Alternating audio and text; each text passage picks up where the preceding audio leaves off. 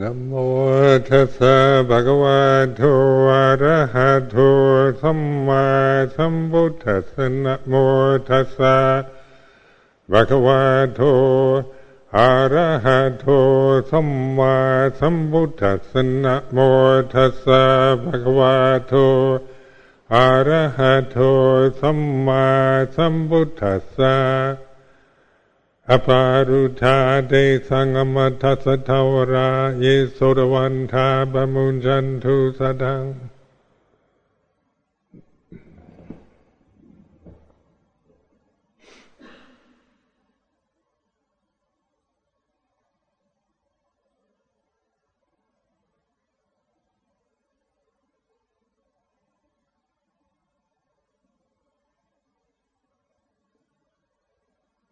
So this evening, the full moon of,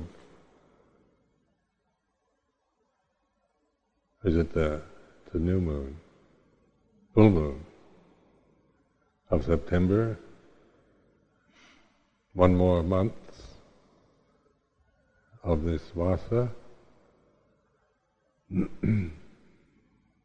So 2 months have passed. Where did they go? This is the question you ask at the end of your life. Where did it all go? When I was a child, it was like, what's life all about? What's the meaning of it? What's the purpose? And now at the end of it, what happened to it? Just the memory. So always examining or noting the present moment. It's like asking questions to yourself, like, the history of my life, what is it right now, at this moment? So I'm sitting up in this high seat in this temple.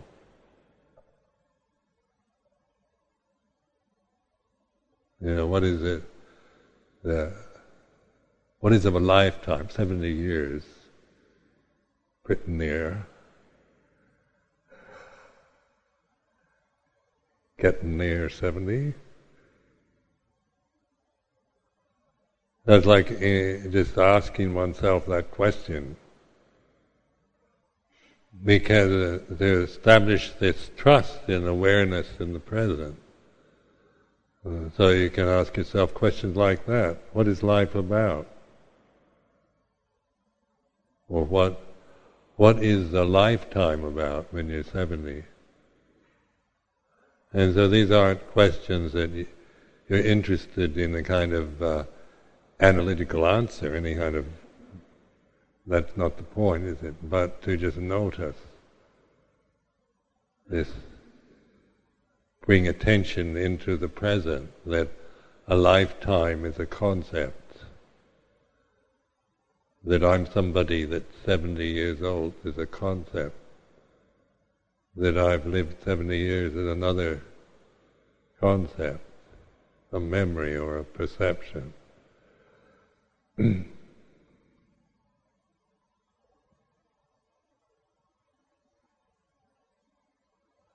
Then what is the meaning of life?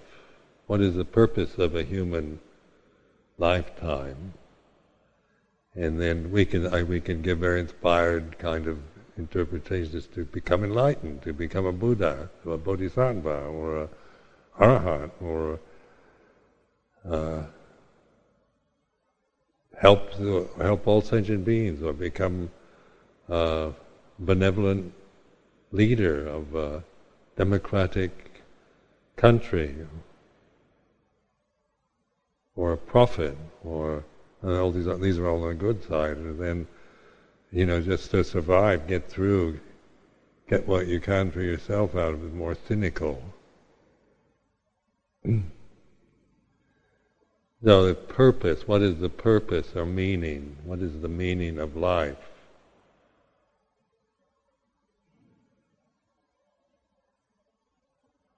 And so these are questions that stop the thinking mind. Because we we aren't really interested in kind of neat little answers or to the questions or trite kind of answers that, just to be inspired by somebody. One can, give probably a good speaker could really, say something incredibly inspiring at this time, uplifting.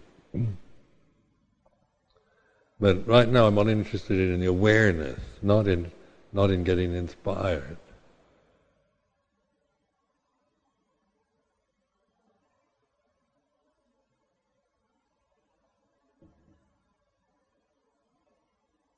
So even if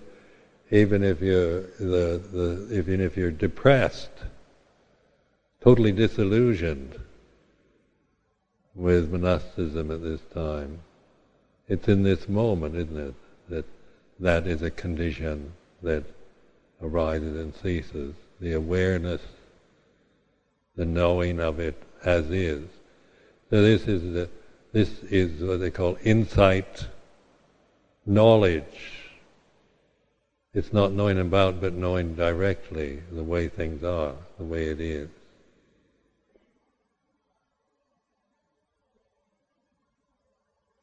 So my lifetime is, why I could write my autobiography. I wonder how many pages I could make out of my lifetime. 1,000 pages, maybe? Maybe only 100, I don't know. I don't even want to bother to think about it. Or is it just this moment? So the result of a lifetime lived as a Buddhist monk. Most of my life I've been a Buddhist monk. And the result is a total trust in the present. This is all there ever is, here and now. Birth is now, enlightenment is now, death is now. So birth in terms of becoming somebody, like a mental birth, or death, or enlightenment. So like on the full moon of May, when we have the Wesak festival, and that is celebrate the birth, enlightenment, and death. Is this historically accurate? Could anyone be born on the full moon of May and be enlightened on the full moon of May and die on the full moon of May? The logic or rationale that we have a sense for history, for chronology. Or is it more profound than just that, of trying to have an accurate chronology in regards to the actual dates and times of the Buddha's birth, enlightenment, and death? Or reflecting that there's only this now, this in terms of experience, being, consciousness, knowing.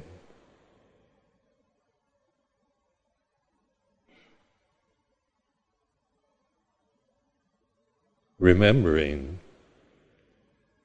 the past, remembering the past, recalling the experiences of one life, or plans for the future, worries, fears, dreads, anticipation about the future. It's always now.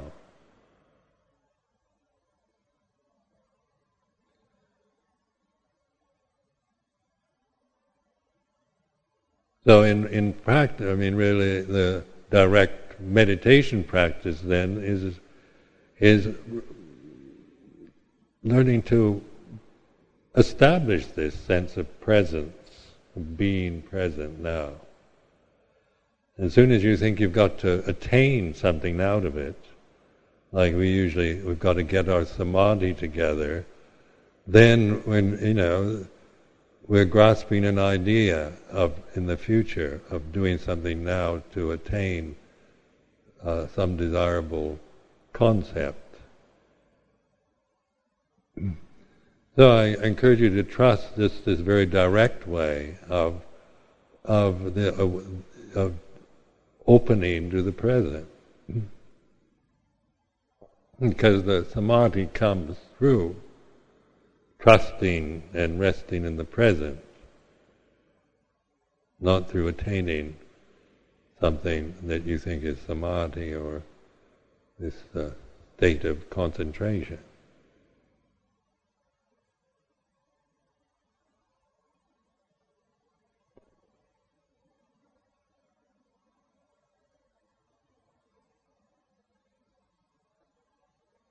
Emphasizing the limitation of speech, thinking, again I repeat that because we are thinking beings, we think. Rodin's sculpture of the thinker and of the gates of hell, because hell is thinking. And that you can create hell just by thinking, worrying. What is worry? It's thinking about what if this happens or it doesn't happen, or what if I get cancer, what if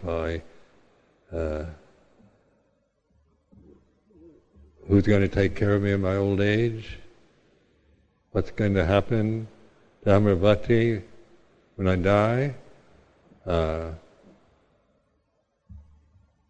Future is the unknown, anything could happen.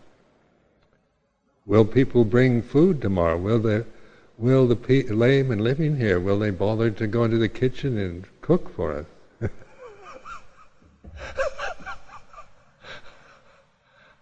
We could worry about that tonight if you want. We take it for granted, don't we? We just take them for granted. They're going to do it. But it's still unknown now, isn't it? Not even they know they're going to do it. They probably think they will.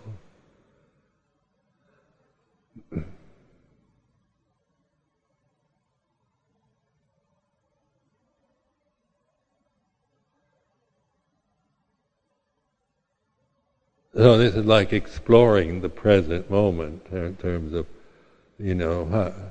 what is worth. It's people worry a lot in countries like this.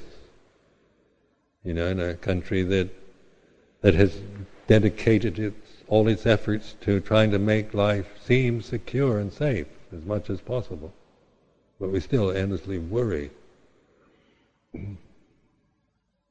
and complain because it always could be better.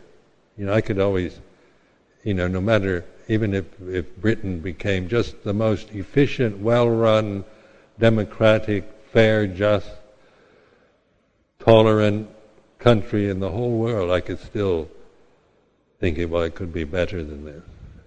And that's how thought works. And you don't find contentment through thinking about things, but through reflecting. So like contentment is the point of the monastic life, being content with little. So you're not spending your life always trying to get the better things or get more or the best, but you appreciate the simplicity and what is offered, what is made available to us. And that's a reflective way of thinking, not just thinking about what we want to eat tomorrow, or if we can make sure that we're going to be guaranteed meals every day till we die, or have written contracts, signed contracts, and make sure that I've got I'm guaranteed safety and security and all the best till I drop dead. Becoming a monk, nun is taking a risk. It's a risky life. Because you're throwing yourself out of the structures of society into the unknown. And that's what it's about, going forth, vapaccha, when we say go forth, you're going out into the unknown. So anything could happen. Anything might happen. It might be a total disaster, one's life as a samana. It's a risk. Because the future is the unknown. That's just the way it is.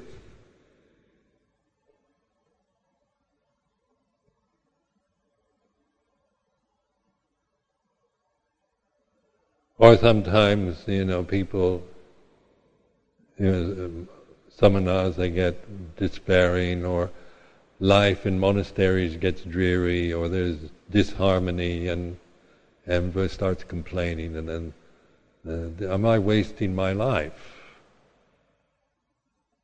I could have been Prime Minister of Britain. I could have been President of the United States. I could have been a great rock star or actor or something. Instead, I took the risk and look at this quarreling bunch of samanas, monks and nuns, and grumbling and complaining, and then wasting my life. Then bringing back into the present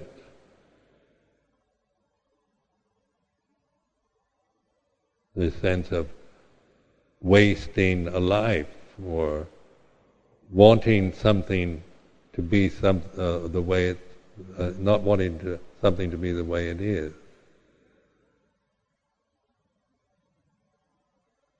The resentment that arises when the conventions that we live in, the group or the people that we live in aren't, can't sustain themselves in the way that please us.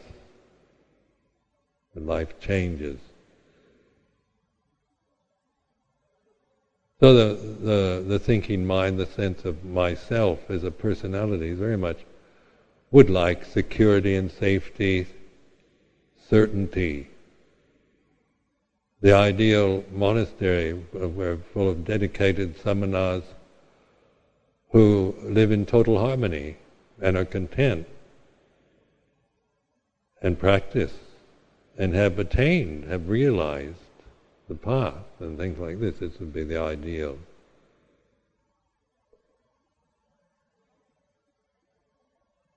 So then,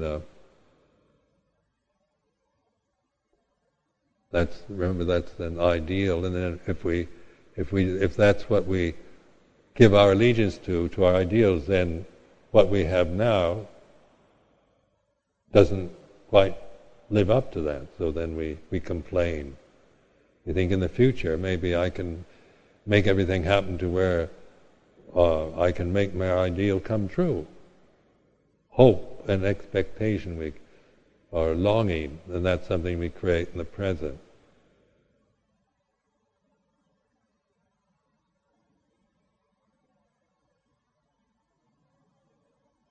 Just exploring, investigating the mind itself. Consciousness is like this. The four elements: earth, fire, water, and air. So just these basic elements are, to just notice what we're living with before it becomes, before it turns into forms and conditions that are, that we can become attracted to or averse to. So using the four elements, the solid element, earth element, liquid element or fluid element, water, the air, and fire.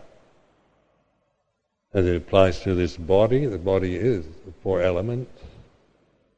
And what we see and experience through our senses, through the eyes, ears, nose, tongue, body.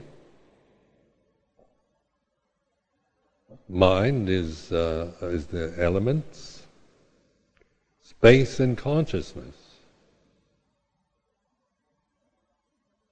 So the form world is the earth, fire, water, and air. Space is now, isn't it? Space is when we contemplate space, we withdraw our attention to the form and notice that which is around the form, that surrounds the form, this space. Infinite. Space has no boundary. Earth, fire, water, and air are always in forms, or have limitations and boundaries. Space, in terms of experience now, it has no boundary.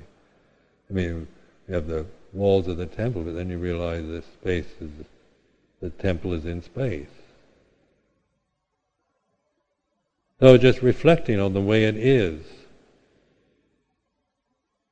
Space, visual space, not just abstract the concept of space. Consciousness.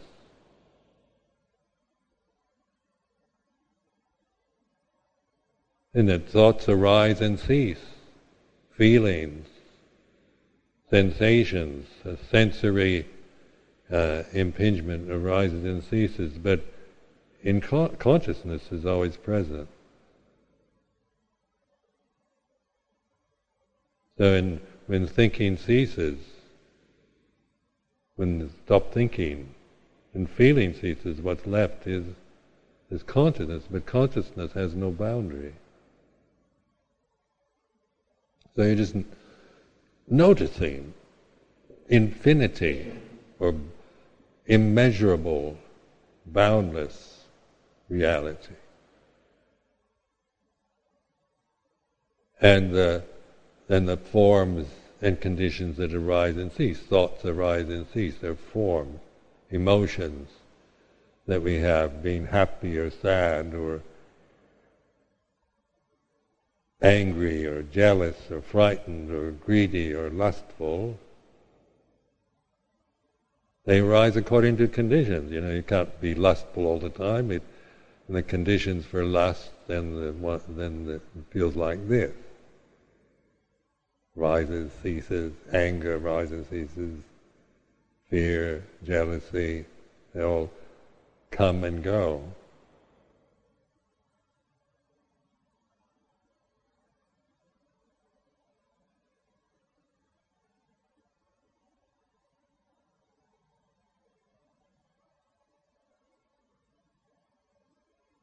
So I don't know if I'm making sense at all. Some of you, when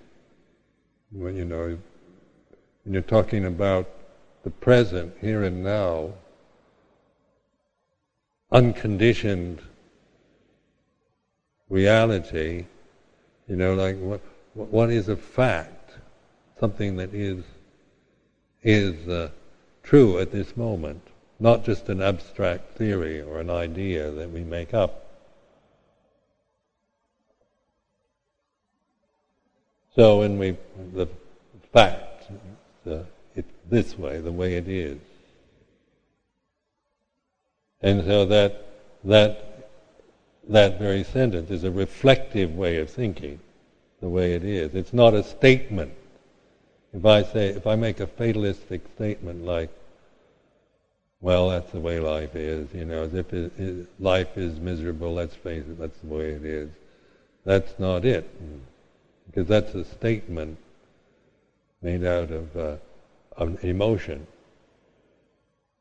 But a reflective thought isn't coming from an emotion. It's not an emotional statement. It's a pointing. The way it is like this. Right now, this moment, here and now, is this way. So you're open to it, isn't it? Being present. And then you're thinking about, what is he saying? What way is it now? What am I supposed to be looking for? Because, we usually like to define the way it is. Tell me the way it is right now, Ajahn Sumedho, Well, it's just the way it is.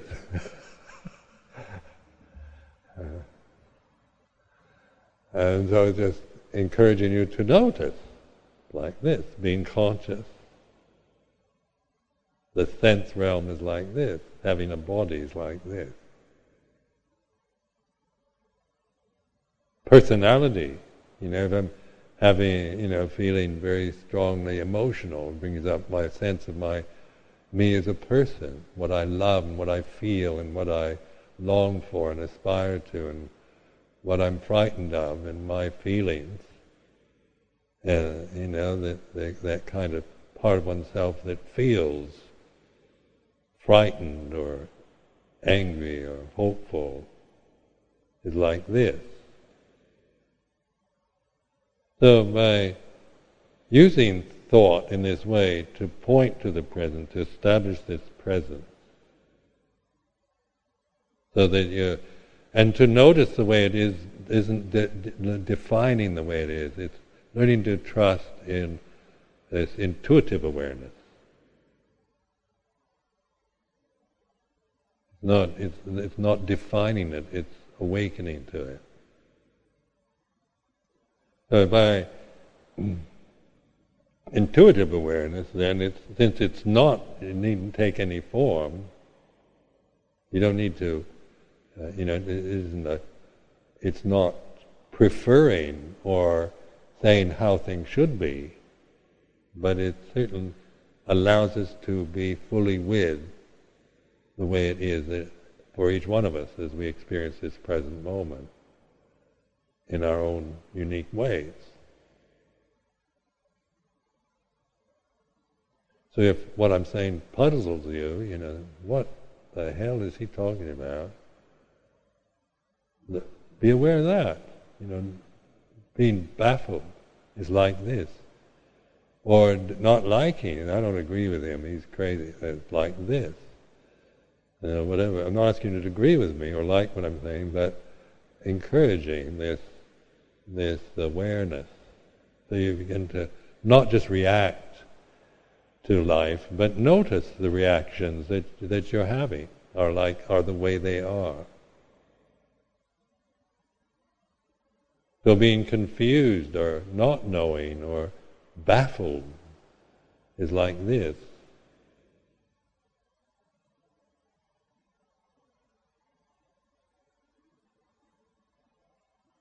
So when I do this, I find it like right now, just this sense of the way it is. It's like this. I feel, having practiced like this for so many years, then it's easily established, this awareness. And I stopped struggling with it, trying to figure it out, and because the thinking mind always wants to do something with it. There's always something to do or figure out or analyze, or that's the way the habit tendencies are. But now, through being aware of that, they don't take me over. But it does take patience with in meditation is the experience of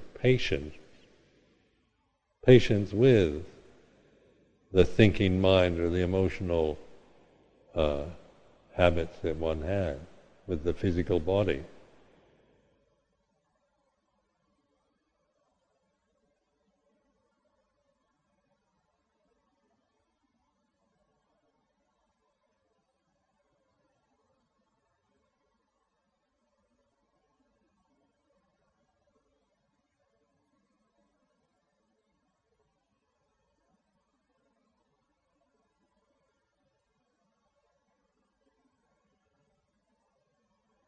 Then learning to trust in this awareness.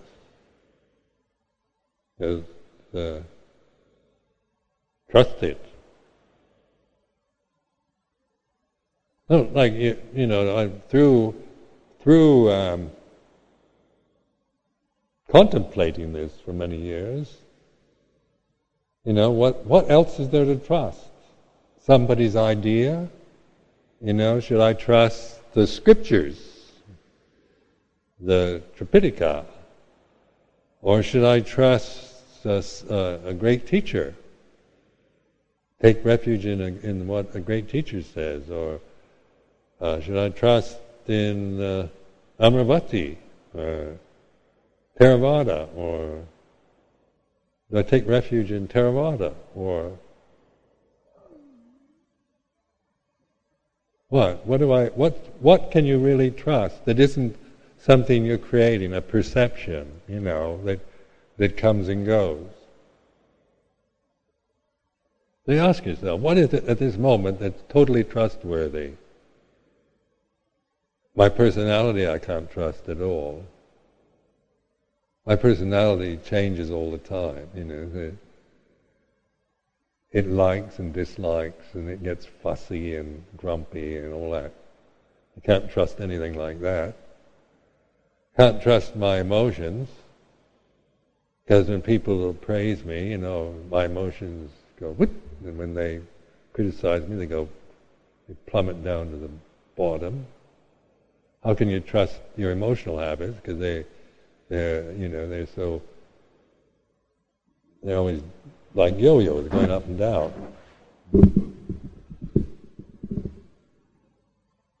And if you don't get any criticism or any praise, you just get bored, personally. Nobody even notices you. They don't even care. There's nothing to criticize or praise at all. That's an insult. So, can't take refuge in my personality, my emotional habits, body. Take refuge in, that's a hopeless one. In a human body.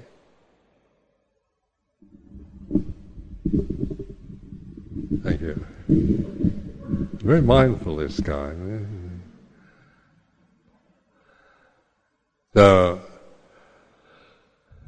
what is it then? And so it's this awareness, isn't it? Because in spite of, the awareness it's discerning. It's aware of the rising, ceasing. It knows that anger arises when it's arisen, when it ceases, and when when the thoughts come in the mind, and when I react to things is like this. So where the awareness is aware of the body as experienced now. And you can be aware, isn't it? Bring attention to the body. It's breathing, inhaling, exhaling. It's feeling. It's heaviness. It's sensations. The body is here and now. The breath is here and now. Consciousness here and now.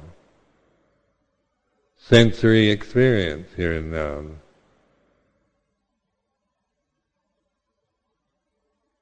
So the awareness is, in Pali terms, the aramana is the object, in subject and object. So the aramana is the Pali term for the objects, like thoughts are objects. Personality is an object, because you can witness your personality. You can witness to your emotional feeling in the present. So what is it that witnesses? The subject, the pure subject or absolute subject,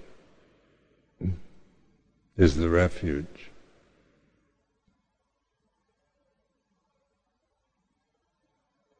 So meditation then, as if we're developing the path, the Eightfold Path, and that implies this always learning to recognize this absolute subjectivity, this pure presence of being here and now. Not trying, you can't find it. This is why it is an act of faith. Relax into it, trust it, accept, receive. This is the words that might be more useful than trying to get samadhi, because that is then I try to get something I don't have. It doesn't help me to trust in the refuge. It just makes me want something that I don't have yet. So trusting this, it doesn't seem like much of anything. It doesn't, because you can't get behind it. It's not an aramana. So in the Thai forest tradition, the Bhutto, the one who knows, the Puru, the witness, resting in that, the way it is. It's a discerning, but it's not a critical. It's not saying what should or shouldn't be or what's right or wrong, but it's aware of the way it is. Fear is like this. Anger is like this. The physical body right now is like this.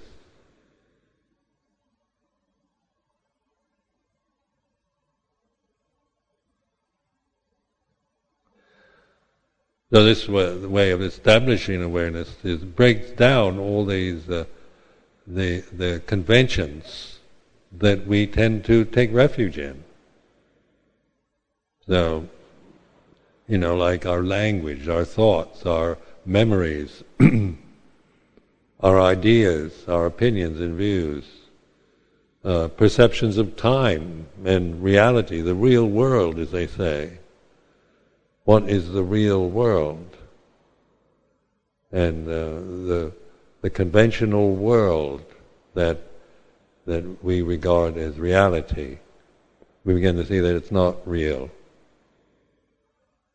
That the human population lives in the unreal, in the illusions that they create. So you're beginning to trust in this refuge. So it's a refuge to spend more time into, if there is such a thing as time, just to keep referring to it. As soon as you're traveling off into the future or worrying, regretting things about the past and so forth, as soon as you see yourself caught in these patterns of guilt and shame and regret and anger and resentment about the past or worry about the future, then it's just that it was like this, to begin to, not to just deny that or suppress it, but use it. The more you turn to it, not through criticizing or analyzing, but through discerning it. It's like this. So when I get worried, worry what's going to happen tomorrow. Wonder if it'll rain or not. And then I find myself, creating worried perceptions in the present. And I catch myself saying, "Oh, worry!" And I begin to notice in the body or just the mood of this kind of shakiness, the kind of unpleasantness of maybe not any great worry, but these little niggling, petty things that hang around one's consciousness.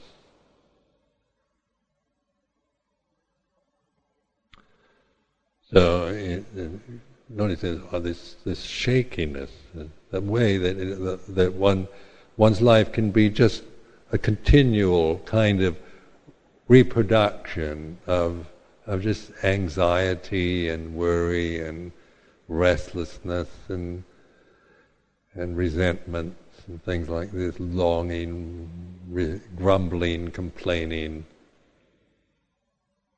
And we can just reproduce these endlessly, and live in, and it's a hell realm, isn't it? It's really pretty nasty to spend a lifetime creating these conditions over and over.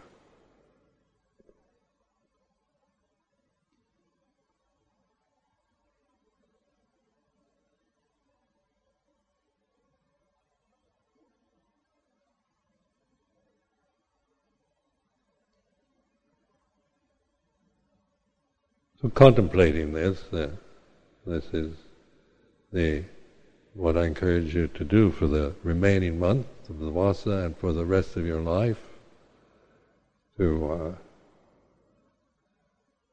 This is very worthy. Because it is, to me, from perspective, from my life as a monk, it's been a life well spent. I haven't wasted my life, and it's so it's something I feel very pleased about. The opportunity to live such a life at this time and in this country. Because to me, this is what what's worth. This is my opinion. What's worth knowing is this: the way it is, the Dhamma. And the conventional world is the way it is. So sometimes it's quite nice, sometimes it's not. Societies change, go through various cycles of development and decadence. But in just as oneself, one's body, is young and vigorous and middle-aged and then old and gets feeble and dies. So this is the what conditioned phenomena does. It's nature, birth and death, beginning and ending. Encouraging this trust in the awareness of this, this is a difficult one to get across, I find, because it is a kind of an imminent act, and it is, if you've got a doubting, critical mind, it's rather frightening. But what else is there to trust except one's own experience? You can tell me all about yours, or Luang Por Chah, or great teachers, and can give me all kinds of advice, which is very good. But at the end of the day, I'm here. This is it. This awakenedness is in here. It's not, I can't, because Ajahn Chah was awake, I can't depend on his awakenedness for me as a refuge. So this is to explore what is awakenedness. Sati Sampajanya, right now. Don't go to the Pali Dictionary, just trust yourself to recognize it.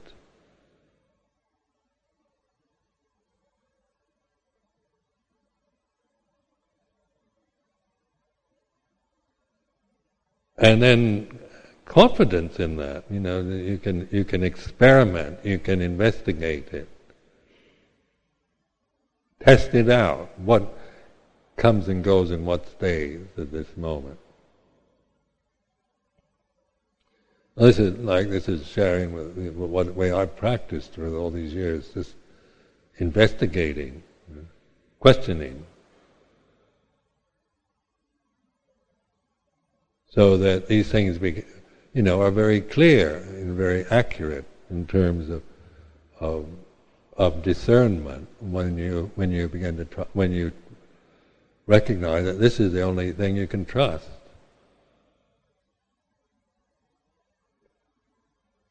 So then the satta, with this sense of releasing into this faith, into this trust.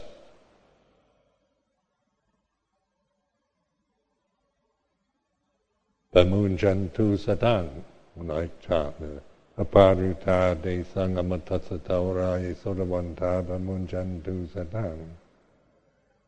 The gates to the deathless are open. Those that hear are aware. Trust this. Bamunjantu, release, relax into with faith, saddang. In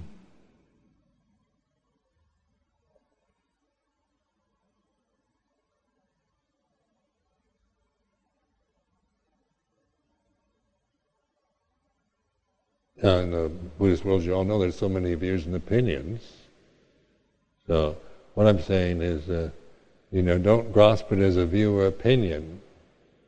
It's for reflection, for encouragement, not for belief. Remember how Krishnamurti used to get so angry because people would he'd keep giving all these wise lectures, and then people just repeat, what Krishnamurti said. He says, I'm not a teacher. Like Monty Python, our teacher is a teacher who's not a teacher.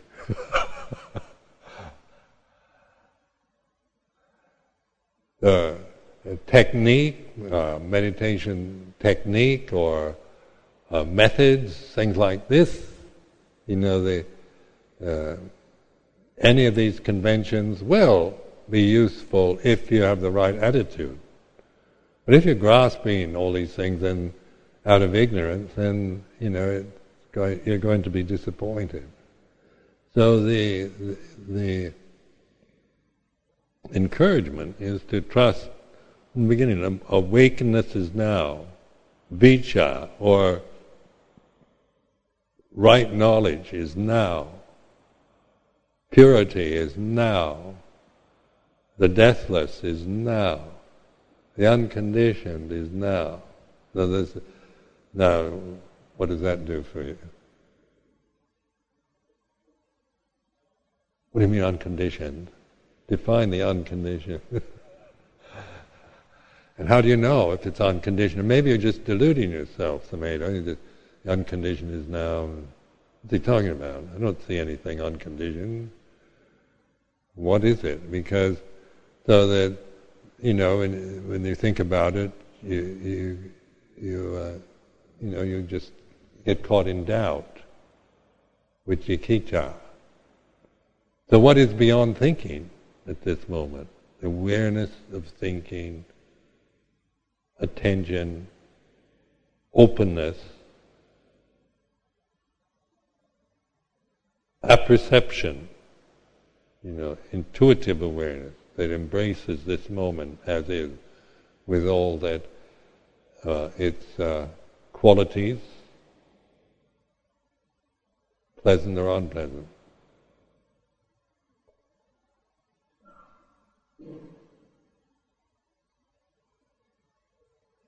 So just by investigating in this way, you can see, you know this for yourself. It's something that isn't a matter of belief. Not asking you to believe, but to notice the way it is.